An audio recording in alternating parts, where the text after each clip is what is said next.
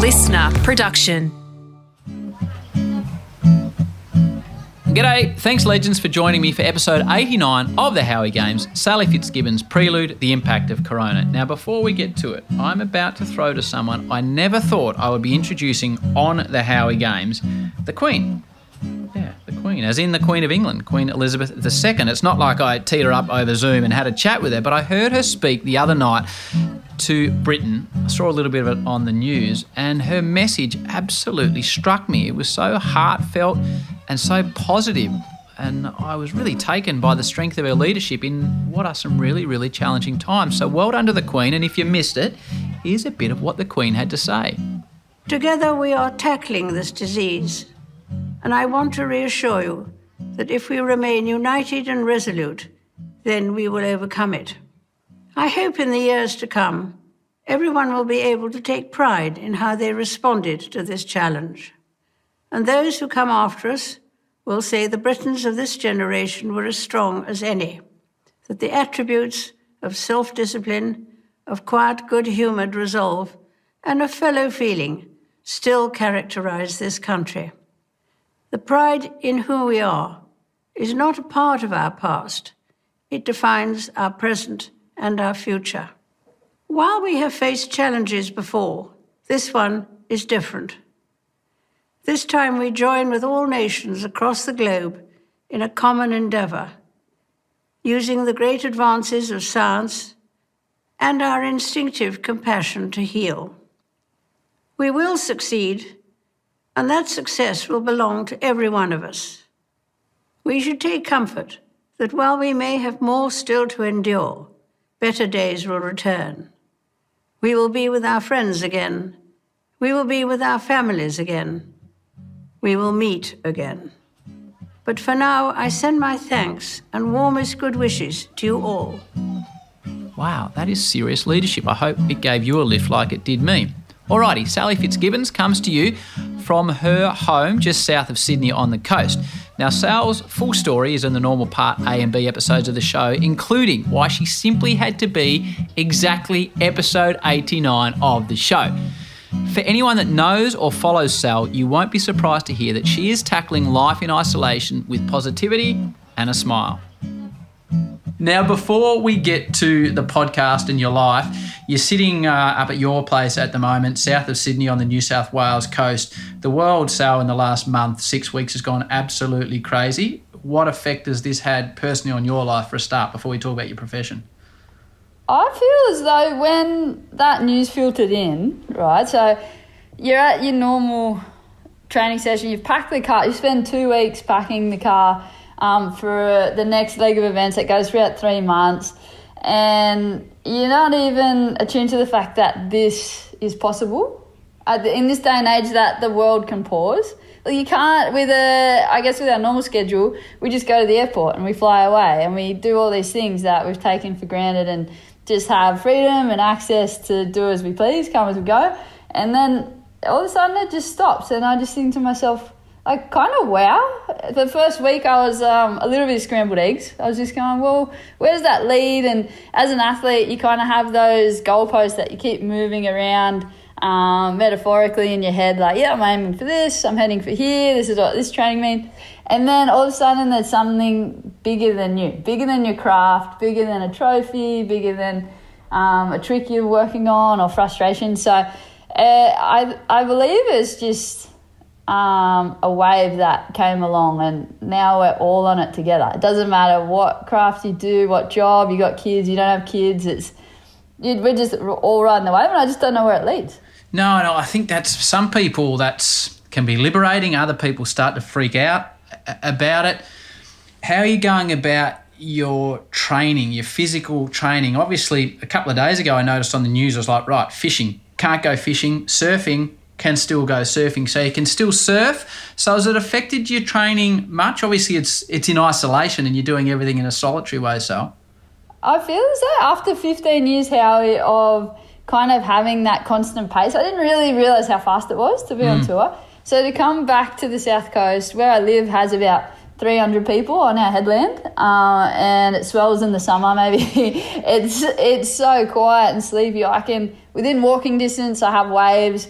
I have a little rocky gym set up. I've got, over the years, like 20 years of doing this thing, I've sort of built up all the tools I need to be so self-sufficient. I don't need to jump in a car unless, you still got to get your food and your necessities. But in terms of my training, I have a pool right here for my pool recovery, pool sessions. I got hills to run on. I got bikes. I got this. I got that. I've got a board shed. And so in a sense, I can really sustain myself in terms of training and imagination and the way it's really no different in a sense, but it's so different emotionally that you're not gearing up. I didn't realise I was programmed. I'm an Autobot in terms of how much I forecast and know that this event's coming and that's what energy I'll need. This is what board I'll need and wetsuit at this time. So it's you go through the surges, but then there's that moment where you go, you can cool the jets out and just be and live your training days. And it's almost like you walk up at the end of each day and I feel like that grom again and I think, am I allowed to do this, like in this sort of situation? So it's quite bizarre, but I'm kind of humming along and just enjoying my time. You don't strike me as a cool your jets type operator, if I'm completely honest with you. Oh, no, I'm still a bit amped, aren't I? I'm like... Have you thought about what could happen? Obviously, the footy codes that you love, they've got a chance at some stage of starting up because we're a national sport. Yours is truly international, so the international travel is going to be difficult. Have you thought what it would be like, or you haven't thought that you could lose a year of your career? Like, there's obviously a couple of events already gone. As fit and as firing as you are and as many years as you've got left, probably fair to say you're closer to the end of your career than your start of a career. So to lose a year, I don't know, have you thought about that or not? Yeah, it's an interesting one, isn't it? That floated across my space the other day. They said, in your prime, it's not very fair that, this year it's just like, poof, it probably won't exist. And you've worked so hard and all this energy. And it's kind of that moment that I realised that I do it for such pure reasons, maybe, because I really don't need this big occasion to get up and go about my training and want to be a little better than I was yesterday, or they go, you're a bit further along your career timeline. I don't know, it doesn't really seem to factor in because I'm still, even like I'll get to next year and I that amp still hasn't kind of decreased from all that I've been through. So yeah, I just feel like everyone's in the same boat. Maybe I still feel 17. Maybe I feel like it's that refresher your body needs and you come out like the Federers of the world after their injuries. I don't know. I'm not too sure what the outcome is. What I like, I don't feel unfair. What I like is that you're comparing yourself to Roger Federer early in the interview, which I think is a really good starting point. Hey, the Olympics. Olympics, congratulations. You qualified, you and Steph, and we'll get to the main part of your story about how much the Olympics means to you. Do you have to re-qualify? Just technically what happens now? The Olympics have been put back a year, so it'll be Japan a year later. Do you and Steph have that automatic qualification or you don't know? Like, is the information coming or where's that at? Yeah, I feel how that was the only uncertainty. As an Olympic team now, a little unit we are, the four of us, and when we were conference calling, that was the only kind of consensus that, hey, we get it, it's really understandable, everything's moving around, but are we still qualified was the question. So that got thrown around for a week and there was a bit of a push to say, make sure you lobby to keep your spots. And then they've all come out and the AOC have said thumbs up. Perfect. It all still stands, woohoo, we're still going to the sports party. So I think, that merit or recognition is pretty cool. Although you do prepare yourself for the other side, do I have to start that qualification? Which ours was like a full year's snapshot, so pretty extensive and a lot of obviously energy and effort. So that's brilliant. We're still locked in. Which is good news. Just before we finish up this short prelude, how are you feeling mentally about what is happening around you and around the world? We've talked about you and competition. I don't know if you're a news watcher, if you read the newspaper. Some people that I've spoke to, it's flowed straight over. They're concerned. Other people are really, really concerned. Where are you at mentally with what's happening with Corona currently? Yeah, I feel like I go through those surges. I do love the news cycle. I love journalism kind of period. I really enjoy being current in the world and connected in a bigger sense of like, wow, that's happening in Europe. Whoa, that's happening in America. Maybe because my job does lead me to those pockets, and it's cool when I do land and connect, I know kind of their current affairs and what's kind of up in that country.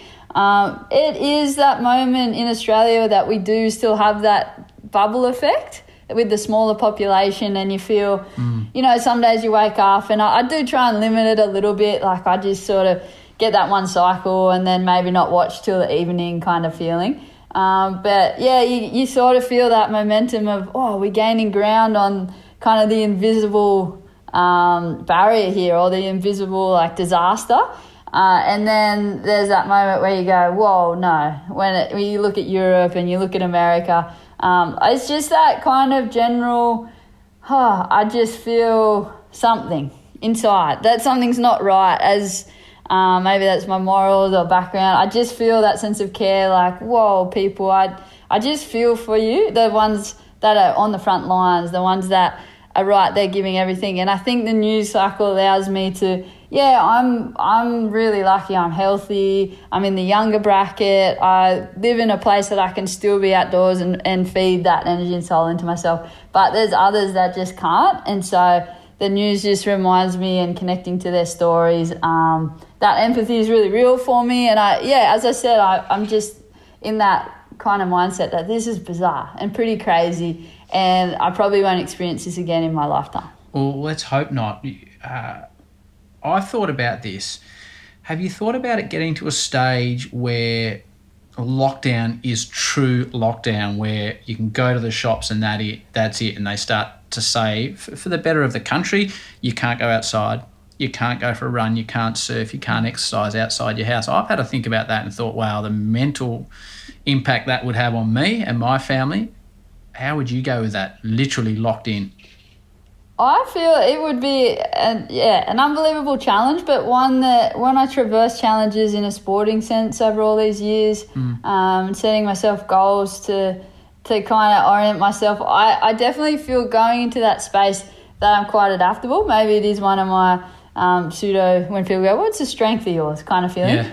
and I kind of feel like I guess I am quite detached in what, and I know we'll get into this in a bigger sense, but what the view of being an athlete and professional surfer and the glitz and glamour of it, the reality of it and how you actually live your days is really similar to what it feels like in isolation and restrictions now, because you have that disconnect. You don't get to see your family and friends every day, and you don't get to pop around to maybe your best mates for a barbecue or see their kids come through and have young birthdays and this and that. You kind of miss a lot of things, and a lot of your day is just spent around your body and your training, and by the time you go through all your sessions, you're exhausted, you do a bit of office work like everyone else, you cook your dinner, and it kind of keeps rolling around. So maybe I am ultimately trained for the mundane routine, and it is my life, but I really enjoy it, and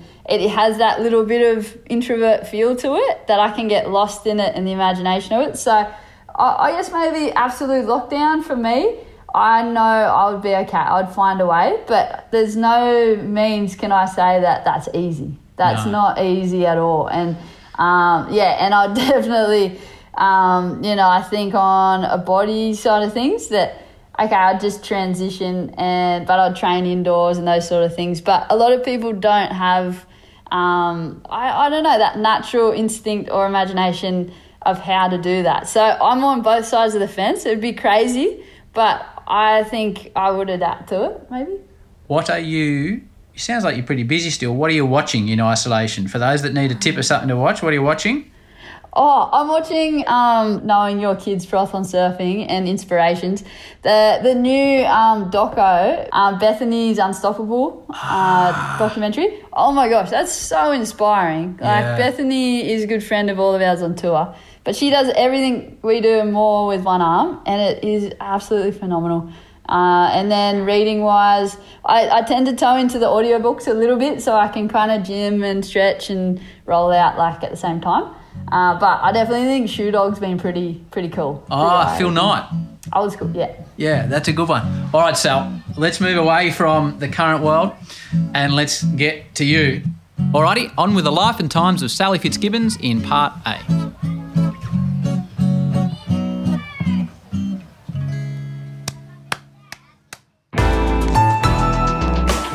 Listener.